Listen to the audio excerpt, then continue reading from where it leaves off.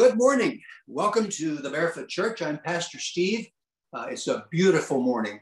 Welcome, everyone. A little bit of background. Joanne and I used to have this routine, this back and forth that we did when we were traveling. And especially when we were traveling in this one area, a pretty main area, heavy traffic. And there was a traffic stop that usually we hit the red light on, and so we would sit there. But the other part of this that was important is it was right beside a cemetery, a very large cemetery. And so Joe and I developed this routine that one of us would start and say, you can't be buried there. Or, do you know why you can't be buried there? And so the other would respond, no, why can't I be buried there? And then the answer was, because you're still alive. And we would laugh and have fun. And then the other part of that same routine was, do you know how many dead people are in there? And the answer would be, no, I don't. And then the response would be, all of them. And again, we would laugh and have fun and share. Well, none of our kids knew about this, okay? However, some of our grandkids did. And usually, the first thing they would say when they heard this the first time was, what'd you say? And then we'd go and explain. And pretty soon they would catch on to the routine and they would take part in the routine. And usually the eyes would roll and they would groan or they'd pop up or if Joanne was, no. And so it was a routine though that both Joe and I laughed at and the grandkids usually groaned or kind of participated in and finally got used to it. And that's sort of along the line of what we call now dad jokes. Dad jokes usually are a one-liner, usually set up as a question answer, and usually it's a pun on words, different usage of words. And so I wanted to start off today telling you 4 dad jokes. Now, if you've heard these, just wait. But if you haven't heard them, kind of hold on. And if you roll your eyes, that's fine. If you kind of groan, that's fine too. But these are dad jokes. And it goes like this. Here's the first one. How do you know the difference between an alligator and a crocodile? How do you know the difference between an alligator and a crocodile? And the answer is, you'll see one later or after a while. You'll see one later or after a while. Now, to understand this, you kind of have to have an understanding and a context with the story of alligator crocodile. And it's sort of like that in the scripture. Sometimes a wording or a scripture will be made that you have to have an understanding before that. And the way you get an understanding in scripture is reading the Bible so that things come together that normally don't come together. If I would give an answer, see you later or after a while, or you'll see one later or you'll see one after a while.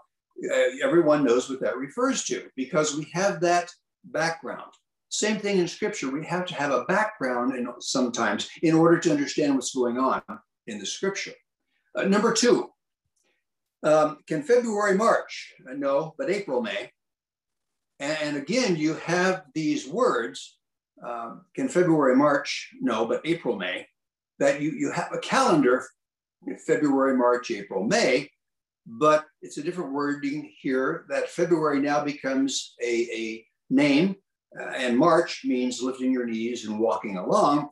And then April is another name for someone and May means might or possibly will. So can February, March? No, but April, May. And again, this is the kind of joke that I laugh out loud. And other people, my kids or grandkids, probably would roll their eyes or do roll their eyes or kind of give me a groan.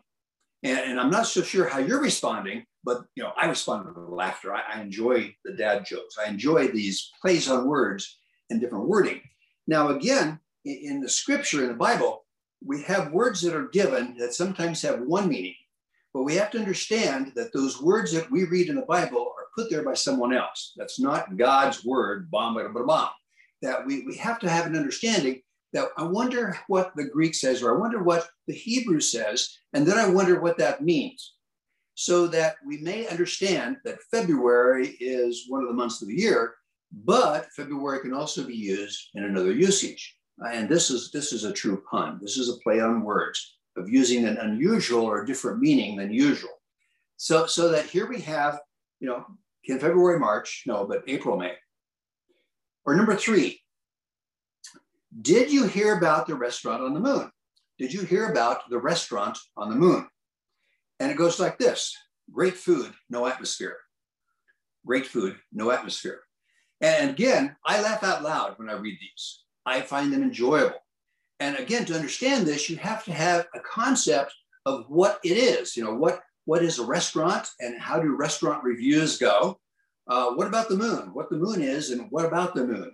That makes this a dad joke. That makes this funny, that I, Pastor Steve, would laugh. And so, again, in the scripture, we have to have the same understanding. Do we have this understanding of what this concept is? What we're talking about, A, and B, do we understand how usually this is understood? And then what is unique about this that makes that a special message for each of us, for you, for me? And so number 4, a dad joke. It goes like this: I ordered a chicken and an egg from Amazon. I ordered a chicken and an egg from Amazon. And then the next line is, I'll let you know. I'll let you know. Now, in order to understand this one, you have to understand what Amazon is. How does Amazon work? What do they do? What is it? How does Amazon fit in this picture? And then you have to understand an egg and a chicken. And then the punchline is, I'll let you know. And so the question is, what? What does that mean? I ordered a chicken and an egg from Amazon. I'll let you know. And if you don't get that, we'll talk about it later. If you do, good for you. And I hope rather than roll your eyes or groan, you might laugh, because I laugh. I laugh at this stuff. And again, to understand this, sometimes the scripture, a verse or a scripture will leave us hanging. And we sort of have to realize what else is there? What is it that who is it? What is it we're standing on solid ground, A, and B, what is left? What is the point here? What is the background? What is the usage here that Jesus is telling us or the disciples are telling us? And then what is it that we are learning from this? How does this make sense in scripture? So here we have dad jokes that come together that somehow give us an insight as to scripture and how we respond to scripture, what we do with it. Now, there's a particular scripture that I wanted to raise, and that comes from the book of Proverbs. And specifically, it's chapter 17 and verse 22. Now, Proverbs 17:22a, the first line of that verse goes like this: a joyful heart is good medicine. A joyful heart is good medicine. Now, the joyful word in Hebrew has to do with cheer. It has to do with happiness. It has to do with rejoicing. So a rejoicing heart or a happy heart or a cheerful heart, or in this case, a joyful heart. And so we're talking about cheer and happiness and joy. We're talking about an understanding that my life is filled with cheer and joy and happiness. It is joyful, is good medicine. And again, the Hebrew word here for the medicine has to do with being whole, being made whole. So cheerful, joyous, happy heart makes us whole. Or another understanding is that it brings life. So that cheerful heart, happiness brings life. Or again, it gets very specific, healing, that a cheer, a joy, the happiness brings healing or cure. And so the line here is, be aware, says Solomon in Proverbs in 17:22a, that cheerfulness, happiness, joy brings healing and wholeness in life. Healing and wholeness in life. It's good medicine. So the line, a joyful heart is good medicine, it is loaded for us. The happiness, the laughter is good medicine. It brings life, it brings joy, that brings healing and fullness and wholeness. Now, that 1722b, the second part of this verse, gives us a different picture. And listen to the second part. It goes like this. A crushed spirit dries up the bones. A crushed spirit dries up the bones. Now, crushed, the Hebrew word here for crushed is very complex. It includes being wounded, being hurt.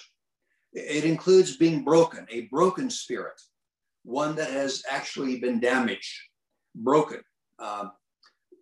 It means being lonely, being alone. And that crushed, hurt, broken spirit might be being excluded, being pushed away, or not included. It might be not only broken, but held down or afflicted is another word that sometimes is used here. That not only am I lonely or wounded or broken, I might be afflicted, that I have been tortured in some way, manner, or form, spiritually, physically, emotionally, that I somehow have my spirit broken, wounded, crushed down. And we see this both with adults that where a spirit, their spirit has been wounded or crushed down, but also with children. And sometimes our adult things happens because of our childhood experiences of being pushed aside or of being beaten down or crushed or broken. And sometimes that's never healed, as we learned in A. B says, the crushed spirit, the broken spirit, the afflicted spirit, the crushed spirit dries up the bone. And interesting here that the dries up, it means exactly what it says. It becomes withered. You know, when you look at bones, many people think that a bone is just a dead bone. It's bone. What many people don't realize is the bone is a living organism. The bone changes, it develops, it grows. The bones are living. The ones that are dried up are those of skeletons. In other words, the flesh is gone. The muscles are gone. The tissue that holds the connecting, all of it is gone. And so the bone dried up means the flesh is gone. The bone dried up means the muscle is gone. The bone dried up means all the connective tissue, is gone. It's just dried up bones. And we're reminded in Ezekiel 37, God asks Ezekiel, and they're standing over this large valley, a deep valley, a plain of a valley, and there are dry bones. A war has taken place, or wars have taken place, and bodies have just been left there, and have now all that's left is dry bones. And God asks Ezekiel, can these bones live? Ezekiel, can these bones live? Can these dried up bones, can they live? And here we have 1722b saying, a crushed spirit dries up the bones. And so here you have dried up bones, or a crushing spirit causing dried up bones. In other words, lacking life, lacking tissue, lacking the strength, the vigorousness of a living bone, of being with flesh and tissue and muscle. So that all strength now is lost with a crushed spirit. The bone now no longer is living, but is dried up, that it's wasted away, that it's withered. And so part of Solomon's message to us here in 1722b is realize that the broken spirit results in dried up bones. Broken spirit has consequence. There is no more future, there is no more life, there is no more hope. A crushed spirit, a broken spirit, an afflicted spirit, a lonely spirit can lead to dried up bones. And how much of that in our life is so? Sometimes we hold on and we don't get through, we don't understand that it takes joyful heart, it takes laughter in order to invigorate us, that the bones might live again. And what Ezekiel found out is God's spirit poured out and all the bones came together and became alive, became a mighty army, as the scripture says in Ezekiel 37. And that can happen with dried up bones with us. that even though there's brokenness of spirit, crushed spirit, we can have life again. We can have hope again because of laughter, because of the presence of spirit, of God's presence of heart. It gives us joy of heart. It gives us the happiness of heart that leads then to good medicine, healing and wholeness and hope and love and a life. Now, very interesting, because this Proverbs area of Proverbs 17 is brought over into New Testament in some of the teachings of Jesus. And one that I want to point to is the question that Jesus is dealing with is, if someone has a crushed spirit, they've been made alone, or they haven't been accepted, they've been pushed asunder, they're afflicted, what do we do about that? And Matthew, Mark, and Luke, and then Acts all deal with various understandings of Jesus's teaching at this point. Again, Matthew, Mark, and Luke, the synoptic gospels, Matthew, Mark, and Luke, and then Luke's writing Acts, all talks about the same experience. And the experience is, Jesus says, if you go into a home, if you enter a home and you realize that this home is crushing rather than laughter and joy, if they won't accept your teaching, if they won't accept you, this is what you should do. Or he gives another example. If you are telling someone about Jesus, if you're telling someone the story of good news, and Jesus is saying this, if you're telling someone and they don't accept you, they make fun of you, they put you down, they try to break your spirit, they try and clobber you in some way, counter you in some way. And Jesus gives an instruction about what to do about that. And these four examples I've given you, Matthew, Mark, Luke, and then Acts, what Jesus says to do is take the position, I walked into your house, and the only thing that I'm going to leave you, that the only thing you've given me, you've tried to crush my spirit, you've tried to do damage to me and affliction to my spirit, you've tried to make dry bones. And what Jesus says to do is walk out and basically say, the only thing you've given me is the dust on my feet, and I'm going to wipe the dust off and give it back to you, and leave. Jesus says in another place, what I want you to do is, when you are experiencing this, you're not being received, you're trying to be crushed or broken or afflicted or made lonely, leave. Knock the dust off your feet, kick the dust off your shoes, in other words. And Jesus himself is giving this instruction. Why do I surround myself with people who don't accept? Why do I surround my people who pull me down or who try to pull me down? Why don't I surround myself instead with people who make me laugh, who bring happiness, who bring fun and life to my soul, my spirit? Why do I accept the death and the doom, the gloom? Why do I accept those people who pull me down? Knock the dust off your feet, wipe the dust off your shoes, and leave. In other words, find another, go somewhere else, make something else happen. So then you start saying, well, what brings me happiness? What is it that brings me to life, that gives me hope? What do I find that gives me joy?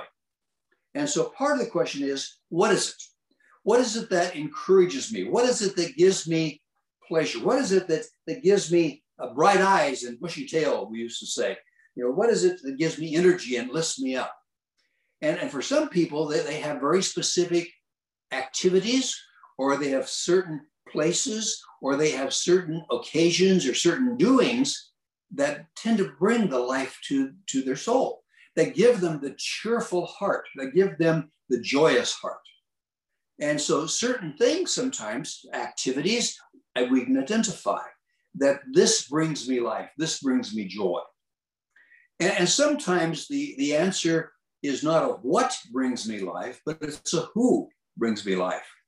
Who is it that I can be around? Who is it that I like to be around that allows me to be joyful and cheerful? Who is it I can be near who encourages me to laugh, to have a cheerful heart, and to have celebration? Who is it that I can name? Who is it that I can think of and enjoy being with because we bring each other laughter and joy and cheer and happiness in our life that encourages the health and wholeness of my spirit, who is for me good medicine, and for them I am good medicine. You follow that understanding? Very clear here of what Jesus is talking about. Very clear here of what Solomon is talking about. That the joyful heart, the happiness is good medicine. That indeed, if we find ourselves being crushed and pushed down and brought down in our life, lower energy and so forth, then knock the dust off. But if we find ourselves being raised with energy and being raised with hope and being raised with thanksgiving, that we hold on to, that we enjoy, that we praise God for. And again, the question is, what is it? Or who is it who encourages expression of joy? Who is it in our life who brings us up, who gives us support, who encourages us? And I would pray that each other, in the ecclesia especially, we bring each other up. We encourage, we bring the cheerfulness, the joy, the happiness to one another. That we hold on to those experiences, those things, those whats, and we hold on to those who's, those people who bring us hope, who bring us joy, who encourage us to have a future. And we seek out those and we encourage, we support, we love those experiences, the whats, and we love those people, the who's. And we seek out, we encourage and support those people that we are the who. We bring them laughter, we bring them joy, we bring them hope. They are allowed to be hopeful. They are allowed to be joyful and cheerful in our presence. Do you understand that extremely important concept? We're looking here for a wholeness and health. Now, let's go a little bit further. And for the next step, we'll go to two other places in Scripture. And the first place I want to go to is Psalm number 126. And specifically, it'll be Psalm 126, 2a, the very first part of verse 2 of chapter 126 in Psalm. And it goes like this. Now, what's occurred is God has been present and God has made himself known. And the response is this part of the verse. We were filled with laughter and we cried out in joy. And the understanding here in Psalm 126, 2a is that it's laughter, that we are filled with laughter. We can actually be joyous. We can have fun and have laughter. We have joyful, cheerful spirit. We have joyful, cheerful heart. And we can laugh out loud. And even more than that, we can shout out and cry out. I put cry here. I like the Hebrew wording here better, to cry out as the town crier. You know, we cry out in joy. What do you cry out? What do you holler out? Joy, celebration, happiness, an abundance of cheer. And that picture of Psalm 126, 2a has to be very present in our understanding of what ecclesia is, what it is to worship, what it is to have joy with one another, what it is to be in one another's presence and presence of Holy Spirit in our life. That indeed we are filled with laughter. Indeed, we cry out in joy. Now, another place in a psalm is Psalm number 98. Psalm 98 and verse 4. Now again, David wrote the Psalms, and David now in 98:4 wrote this: shout joy to the Lord, all the earth. And it's an encouragement to everybody, everywhere, the whole earth, the whole world, everybody, shout joy to the Lord. And so David's saying, where is it that we need to do this? The whole world. Who is it that we need to shout joy to? The Lord. Who is it? Who is it who's supposed to shout? Everybody. What are we supposed to do? Shout out joy to the Lord. Shout out joy to Yahweh. because Yahweh deserves our joy. Yahweh deserves our cheer. And what does Yahweh's presence mean to us? Joy and cheer and fulfillment and happiness. Or 98:4b, explode and sing for joy and praise.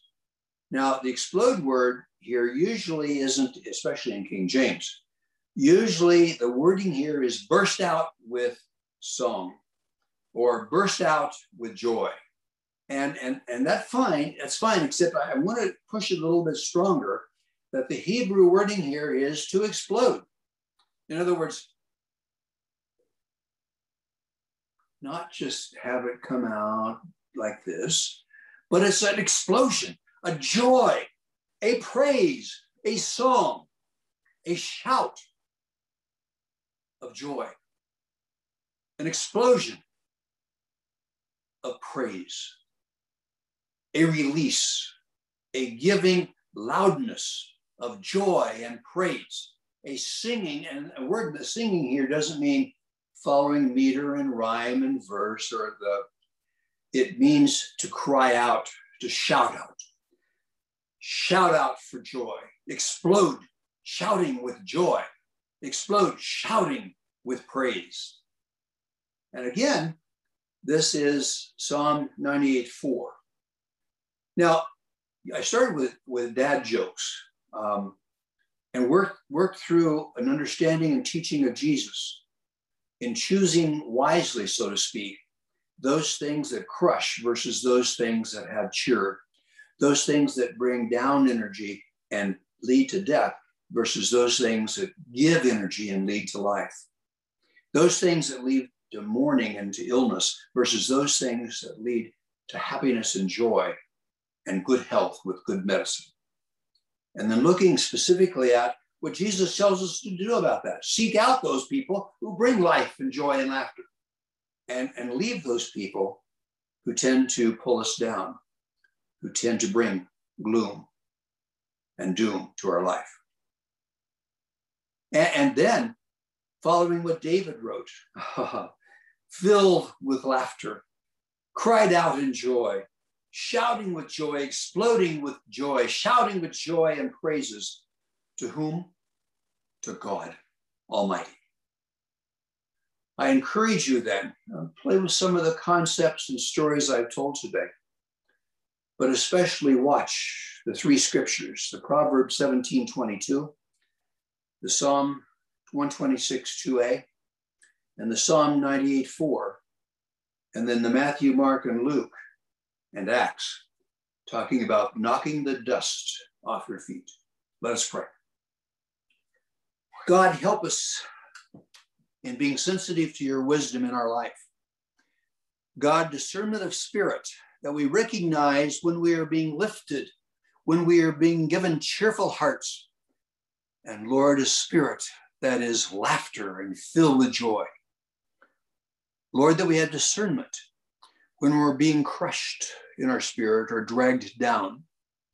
And Lord, help us make decisions wisely, that we choose those things that lift us up, that we can praise and explode with joy and explode with laughter in our lives, that give life in abundance and joy that is full and overflowing with laughter and joy and shouting.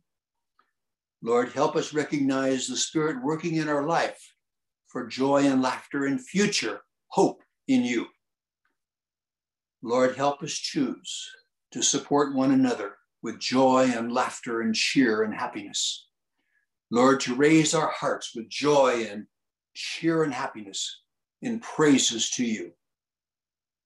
Lord, help us love one another in your name now. We pray. Amen. God bless you. Love you all.